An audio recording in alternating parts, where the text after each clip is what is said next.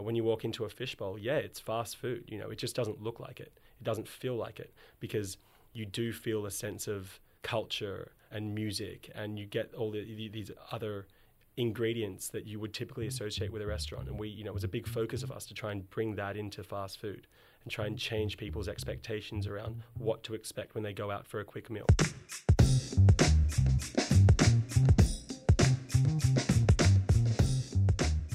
Hello, Pocket Money peeps. I'm Mark Turano, one of your regular hosts, with a solo episode while Sally is frolicking away on holidays. Today we're serving up a tasty conversation all about the business of food.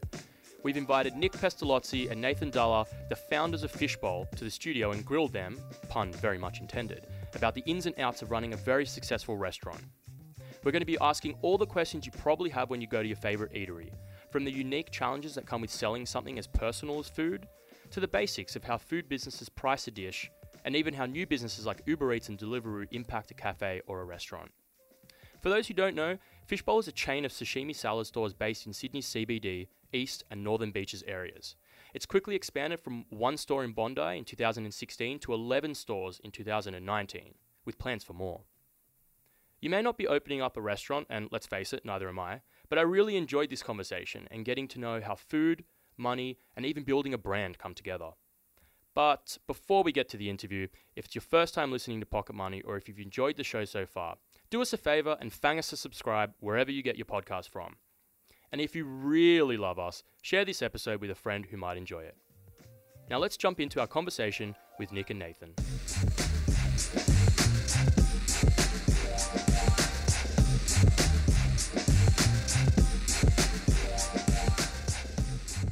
Okay, so we have Nick and Nathan from Fishbowl in the studio today. Hey guys, welcome to the show. Thank you. Thanks for having us.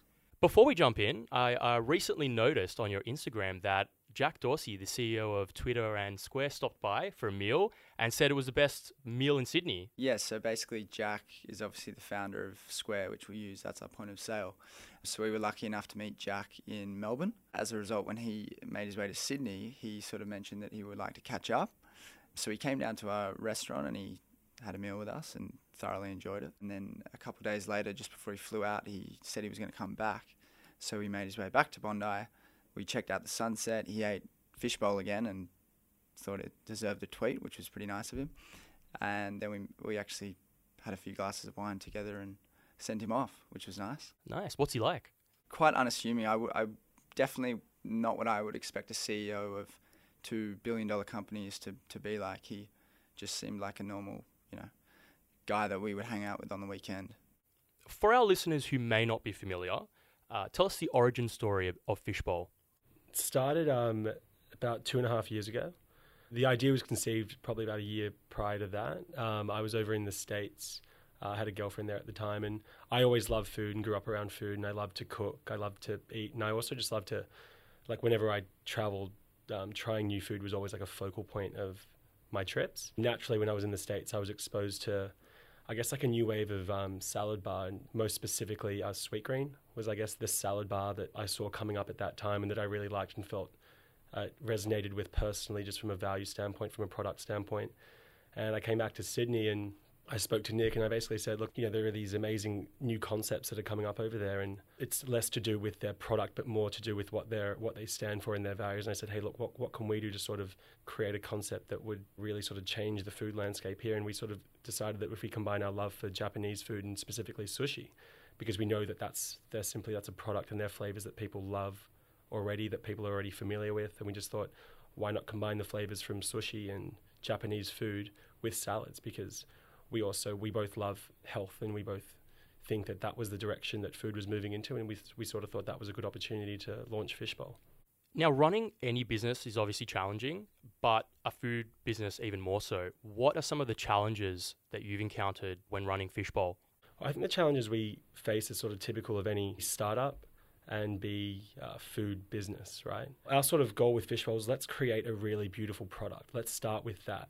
And a lot of research went into that, a lot of effort went into that, and a lot of care went into creating what is our core product, that being food. And then around that, let's give them layers.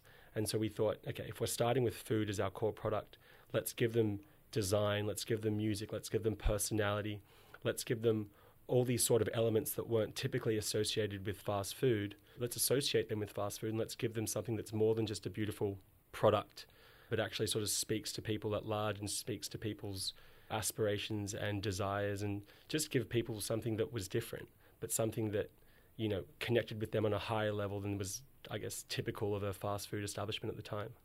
And I could definitely attest to that. I had my first fishbowl probably a couple months ago in Surrey Hills, the OG. It was amazing. So Fishbowl has a really strong brand and feel to it. My question is, where did that come from? We see the stores and the product as just an extension of our personalities. And, you know, when it comes to Nick, myself, and our other partner, Caspar, we love food, we love fashion, we love design, we love music, we loved collaborating, we liked surfing, so we started a surf team. We liked running, so we started a run club. We liked throwing parties, so we incorporated that into our, I guess, brand package as well, and also our brand experience for both our customers and our team. Obviously, social media is a big part of the way you guys do your marketing. What has been your approach to social media and the other channels that you use to expand Fishbowl? We're aware of what the message is that we're trying to get out, whether it's sustainability, quality in the product, the people that we work with. We always try and embody and reflect the values. Another aspect is just fun. Like, we've got quite a fun culture, and that's, I think, another reason why people like Fishbowl. So through the social media channels, we just use that as a gateway. Like, the food is essentially the medium just to tell the story. So the strategy is just to always stick to what it is we're trying to tell, what the values are that we believe in, and just make sure whenever we're releasing something, it fits with those values. You guys obviously offer loyalty cards. Yes. What are some of the other growth hacks that you've used to grow your business in addition to loyalty cards? First of all, loyalty cards are, I guess, for us, a bit of an interim solution to establishing a more intricate connection with our customer. We work with a lot of different partners through technology, through our POS, to work on better ways to establish that connection and establish that and espouse that sense of loyalty from customers. A loyalty card still spoke to who we were as a brand. We had a bit of fun with the actual cards. But in terms of espousing loyalty, once again, it's just about creating authentic relationships.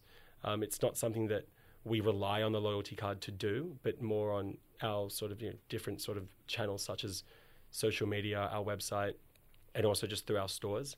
No card or no program will espouse loyalty. It's more the relationship that you're able to develop with your customer and with the people that you're seeking to serve. And that's something that we're always conscious of. And it just comes back to being really authentic, really genuine, and really trying to convey that across to both, like I said, our team and our customer. They really know that we care. And our goal through having people walk into our stores, to buying our products, to experiencing us through our social media channels or our website, it's like they need to see that we care. We are in the stores every day. We're talking to the team every day. We're constantly working on the product every single day. We really give a shit, basically. And that's what will, I guess, separate us as we move forward. And that's what will see us really grow and espouse those connections that we're after when it comes to our audience. And talking about your audience and loyalty, who are your customers? Our sort of target group, our main group, would be 25 to 35-year-old. Typically women have always been the first people that caught on to what we were doing. But obviously, we've got stores throughout the city, and, the majority of people there are 45, 50, and they're just office workers that love the food. And they may have come there for the food first, and obviously now, as they're returning customers, they've got more of an attachment to the brand, and they see the brand for what it is rather than just the product. But it's definitely that younger demographic and women that seem to catch on before either their partners or people outside of that age demographic. So, for example, when we opened Bondi, we actually found that for the first few months, it was always the girlfriends or the wives that were coming in. Meanwhile, the husbands or the boyfriends would say, I'll go next door and get a steak. That obviously changed in a matter of time, and it wasn't long before we had, the roosters and a whole bunch of blokey blokes down there loving Fishbowl. We try and target values. We try and target aspirations. It's less limiting than a particular age group or locale. If you care about health, come to Fishbowl. If you care about the environment, come to Fishbowl. If you care about sustainability or traceability or provenance, then we're the right product for you. A, because we taste great, but B, because we are conscious of all these other elements. And that is the direction that we see food heading in, whether it's fast food, fine dining, quick service, or whatever sort of phrase you want to use to describe it. When you're in business these days, it's really important to be value aware. You have to know what it is or what aspirations you're trying to meet, and then how you can actually establish a meaningful way of conveying those and meeting those requirements that you're seeking to meet. It's 2019 and you can't really take a walk through the city, any city really, without seeing Uber Eats and delivery drivers. What's it like working with this new industry? It's a lot of unknown. I think we recognized quite early on that food delivery would be a really significant part of the food industry moving forward. We weren't really sure as to what impact it would have, how it would affect trade, how it would affect people's more typical routine of walking into a store versus sitting at their office and perhaps ordering it in, or sitting at home and ordering it in. We stay very close to our delivery partners, be it Uber Eats or Deliveroo. We work really closely with them to make sure that people are getting the product that we intended to serve them, because obviously when you introduce a third party, there is that element of what happens from when we prepare the food to when it's delivered. And that comes with its own issues, but it's definitely something that we've managed to work closely with our partners to improve and just develop more consistencies, and also just certain tweaks to the actual product that we've had to make, because we know that that food is not being consumed right at the point in which it was completed. Would an example of that being, putting a sauce on the side or something like that? Or another one would be we don't actually have any hot bowls on delivery. We sort of keep them as a special in store as a way of enticing people to come into the store and actually get this full store experience as we intended it. And then we just put our raw and cold goods on delivery. They just travel well. Hot components, when combined with cold components, be it in a salad, don't travel as well. And we, one of our things was, if we're going to, we know that delivery is going to be a big part of our market, but how can we work within that realm without compromising on quality and experience? User reviews and the review culture in general has really taken off in the last few years. How does that play into your business? It plays a massive part into the business. It's funny actually, because the whole delivery side of things, it can have a negative effect on user reviews, not just for Fishbowl, but for anyone in the food industry. When a customer places an order through Fishbowl or wherever it is, they think that they're ordering from Fishbowl, even though they're doing it through, say, Uber Eats. But they don't realize that it's actually, it's an Uber Eats order and it's an Uber Eats service. We can just do our best to prepare that meal within, 10 minutes, which we always do. But if it takes an hour to get to the customer, that's on Uber Eats. And unfortunately, it is kind of on us as well, because we're working with them. But it's just a matter of letting the customers know, educating them of, what they may do in the future. We just have to nut those ones out. But you do get reviews, which are often a product of Uber Eats or Deliveroo's service. But that's fine. It's just part of the business. And obviously just general reviews, sometimes there might be a misunderstanding or something that's out of your control, and you might get a review that's not as favorable. What do you do when that happens? Like what we do with everything, we just be completely straight up, honest, truthful, and we get back to them. I think it's a very effective PR and marketing tool as well, because you can build genuine relationships with the people, whether they're leaving a negative or a positive review. It's a good opportunity to connect with them and either resolve a problem so that they return, or just, say thanks. We're about halfway through now. Let's change the pace up a bit and do a quick rapid fire round of questions. If you could sit down and enjoy a fishbowl with one person, dead or alive, who would it be? Michael Jordan. I'm a big basketball fan, but I always loved his mindset, and I would love to pick his brain. He was just exemplifies to me someone who mastered a particular industry, which was athletics and sports, but he's completely managed to reinvent himself and adapt, and he's dominating the business world now with Jordan Brand. The particular dedication that he's applied to everything that he's done is something that really resonates strongly with me and that I really admire. So to be able to sit down with him and talk about sports and talk about business, I think that would really be a cool thing. He was a very unique individual that did manage to establish a really strong connection with a large audience, and that's exactly what we're trying to do with Fishbowl. And Nick? I've probably already done it. Jack Dorsey. That was a good experience in itself. Jack was a nice one to meet with, because we got along with him really well. He felt like it was just a friend, and he also showed that anything is really possible, and anything you put your mind to, you can achieve. Okay, so Nick, what is something about Nathan that the average person would be surprised to hear? He's a really friendly guy. maybe he might come across as, you know, the shrewd businessman, but if you break through the barrier, he's got a lot of time for you. Okay. Nathan, what about Nick? Well, he loves to argue. But I think more than arguing, he always brings a alternate perspective to any argument.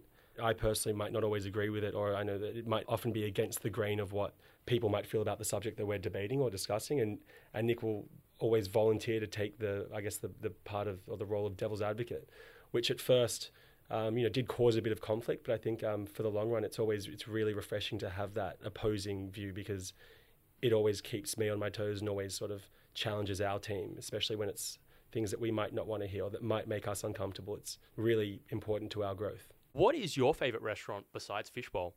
Billy Kwong, surely. Yeah, I would say Billy Kwong is Kwong. great. Yeah, I've been visiting Kylie at her restaurant since I was really young.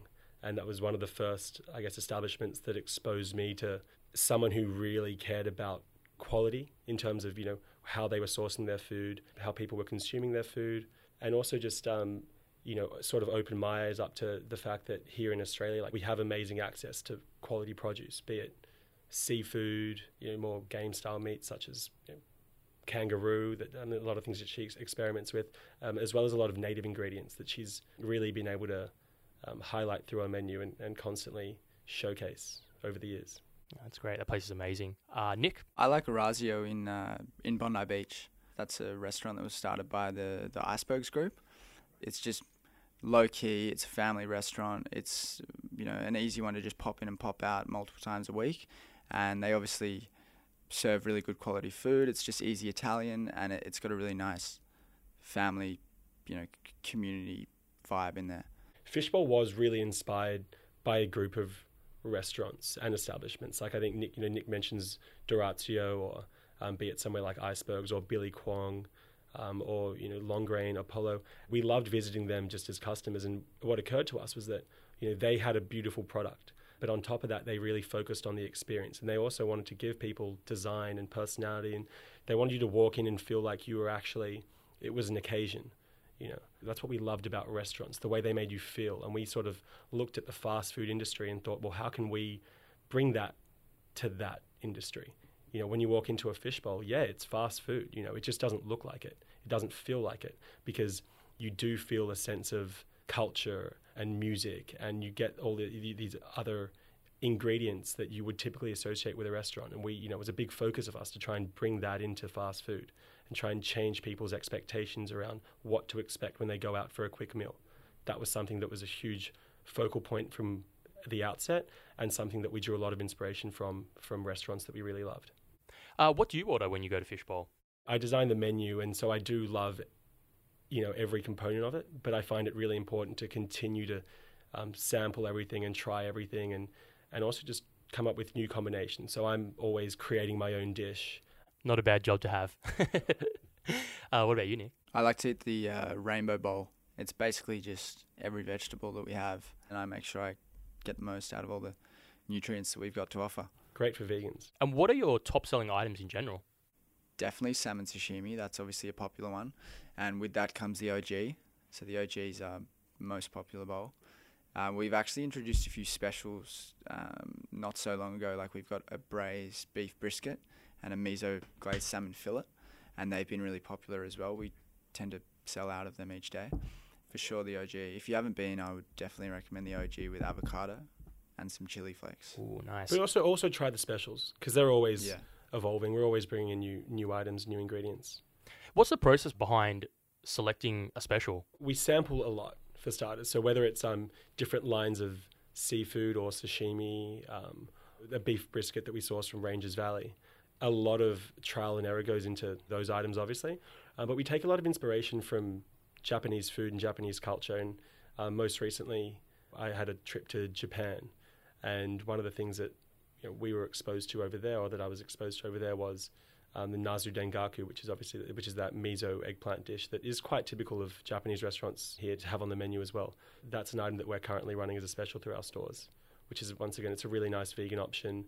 We work with a local miso manufacturer in Tasmania, Meru Miso, who ferment soybeans and produce miso the way that it was intended, the way that it was done like hundreds of years ago, or thousands of years ago in Japanese culture. Before we started talking, we touched on the idea of the poke trend and how fishbowl is different to the poke trend.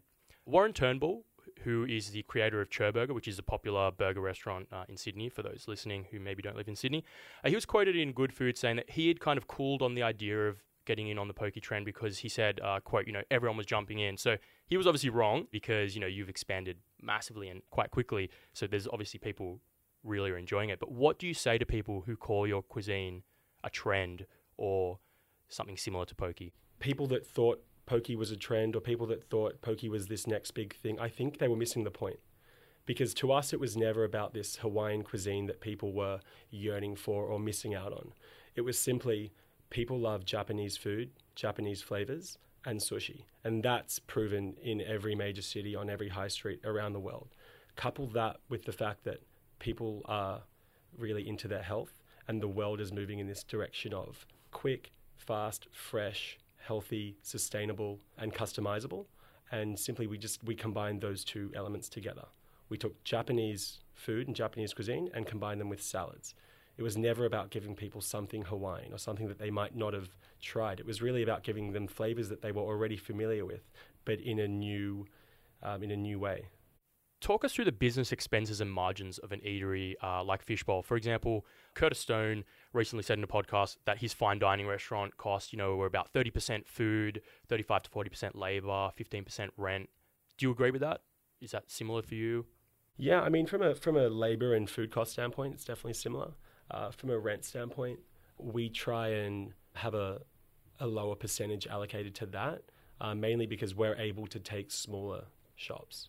It's a combination of really two things, actually. We're commissary based, so we operate out of a central kitchen where we have one chef overseeing the production of all of our goods, and then we distribute them through it's all cold chain process and distributed every single morning. But that allows us to A, take smaller spaces, B, spend less on fit outs. The other thing that we were really conscious of when we were starting out was building a brand, being able to separate ourselves and give people something that they would walk 50 meters further for, or they might, avoid the food court and take the back road to Fishbowl. And that sort of allowed us to occupy spaces that might not typically have been associated with such high rents that you might find in the more prime locations. And that was something that we found we were able to do by building our brand. And that's something that we still do to this day, is if we can, continue to build the brand up and have people and have create something that does resonate strongly with people, then they'll make that extra effort to come and find you. How do you go about choosing a new location? You sort of touched on the fact that being close or in a food court isn't necessarily what you're looking for. So how do you go about choosing? Yeah, like I always say, we use a combination of analytics and manalytics. What I mean by that is, we do focus on number of people in the area, demographic, things like average spend. There are sort of there is a metric that we use, and we just brought on a head of technology to sort of oversee a lot of the data that we receive, and also just to make the most of that component of the food industry and how we can sort of leverage that into new opportunities and into growth. But the other end is also what I call manalytics, which is really just, you got to go with your gut a little bit. When it comes to locations, you've got to know who is it that you're seeking to serve, and are they here? And are they here now? And that's a really big component of how we choose locations. It also speaks to where we started from, which was in Bondi Beach. We had a product that focused on seafood, right? It put seafood on the pedestal, and it put health on the pedestal. It put a vibe and music. It put all that on a pedestal, and we thought that's what Bondi is. They are the people that live in Bondi. They're also a really discerning audience. So we knew that it would be a really good testing ground for our first location. Going back to your pricing and expenses, how do you decide on pricing for a dish? In large part, the market dictates the price. Since we've started, we have noticed that the number one, the most sensitive item or the most sensitive component to making a decision about where people are going to eat is price. And that's something that we have always had in mind. we have to have a price that does compete with Mexicans of the world and the pizza joints and burger joints. It's not too dissimilar to that level of pricing. But what is different is the fact that you're getting a sashimi, A-grade wild-caught yellowfin tuna. You're getting ASC certified sustainably farmed salmon. You're getting really high-quality ingredients that would be associated or that wouldn't be out of place on a menu of a fine dining restaurant. And you're getting that for $12.90. That's something that we've been really conscious of is making sure that we're giving people value. Because if you can focus on giving people real value and real quality, then they will spend that amount extra to visit you guys and to consume your product. What are some of the hidden costs that people might not know about when running a food business? Things like packaging. We're largely a takeaway business. So every time, someone is taking away with a bag, chopsticks, napkins, bowls, there's an expense there. It's not just the food. We're trying to use very sustainable, like recycled materials. That comes at an extra cost versus if we were using, wasteful plastics, non-recyclables, it's probably a lot cheaper. We're not purely doing it for the bottom line. We want to lead by example. We want to use more sustainable materials, and the extra cost is worth it to us. And I suppose worth it to your customers as well. Yeah, exactly. It's something that they probably expect as well, yeah. Right? It's just through doing these things that we believe in that resonate with the customer. It's our values, it's their values. That's what espouses the loyalty. If they see that we care about sustainability, which we do, that espouses loyalty. Were there any surprising lessons that you've both learned along this journey? Surprising? No. We were prepared really early on to just be wide-eyed and always learn, always be prepared to adapt, always be prepared to change. Since we've started, it's been our mentality and our mindset is that we love what we do, and that's why it's at the point where it's at. But we really see it as really scraping the surface. And whilst we love the amount of growth that we've been able to achieve, and it's been great, we've just got such a long way to go in terms of connecting to more people and growing this business and growing awareness around food and food culture. And it's something that we work on every day. Every component of our business receives attention every day, especially when things are good. I always say, when things are good, that's when we really got to sort of put our heads down and go, okay, cool. How can we make it better? Let's make ourselves uncomfortable again. Let's challenge what we are already doing. Let's challenge what we think we're doing well. Just continue to sort of drive the product forward, because the day we sort of sit stagnant is the day we start going backwards. And that's something that we will never do. We'll never find ourselves doing. And we have an amazing team of people that are accountable to each other and that constantly push each other and challenge each other and challenge the product. And that's a culture that we've been able to ingrain amongst all of us. And it's something that will, hopefully really sort of set us off into the future, because we're not trying to build something that's around for 5 years or 10 years. We're really trying to, make a difference. We're really trying to change people's perceptions around fast food. And you can only do that with a really good team, a really strong vision, and getting everyone on board with that. And that's sort of our challenge day to day, is to make sure that we're communicating those values throughout all of our team and communicating those values to our customers. And it's something that we won't stop doing. So, what's next for Fishbowl? Growth is what's on the horizon for Fishbowl. We're going to continue to open new stores and continue to tap into communities that we feel we can really connect with and who will really enjoy our product. But beyond that, it's about continuing to grow the brand and to grow that connection with customers. And we've just brought on, like I said, a head of technology, and we've sort of tasked him with the role of, how can we leverage new technology into establishing stronger connections with our customers? How can we use technology to track calories or food intake or consumption, to track these things that people care about? And we think that's going to form a really big part of our business and our industry moving forward, is that ability to use technology to give people more of what they want. Could you give us an example of what technology is in store for the future? Sure. Well, we're in the process, in the really early stages of developing an app that does connect all these particular dots in our business. So it will allow people to order ahead, it will allow people to order delivery, it will allow people to track the nutrition of a particular product that they're consuming. We want something that actually provides guidance on diets. We will develop a bit of a body of what people's preferences are, and then how can we curate a product that is actually more personalized. Let's develop a system for the people rather than people that fit into a system. And it'll be the perfect platform for, promotions, run clubs, surf comps, charity initiatives. It's also another avenue just to get these initiatives across to them that they may be of interest to, so that they don't, need to rely on following an Instagram or following a website. They've actually just got it all there in one convenient application. It's what we think people care about. We think they care about where their food came from.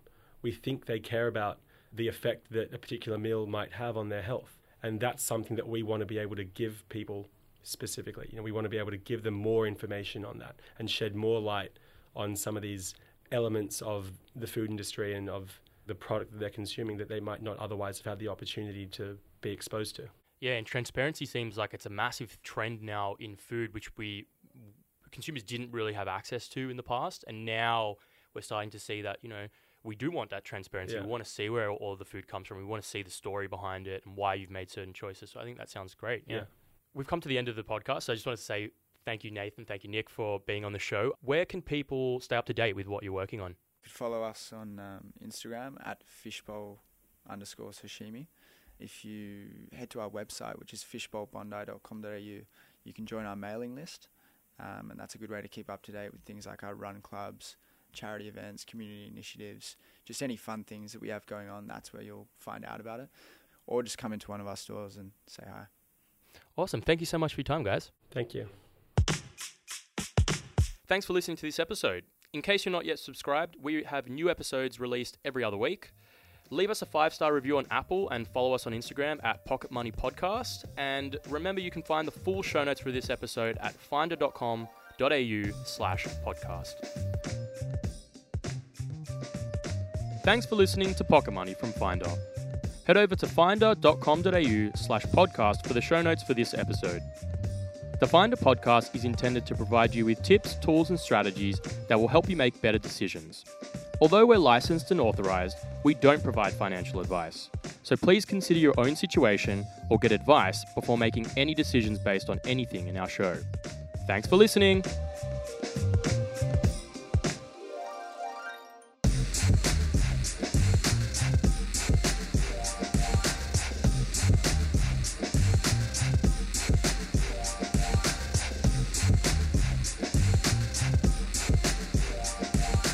Run club tonight? Oh, God, I'd love to. I got jiu-jitsu.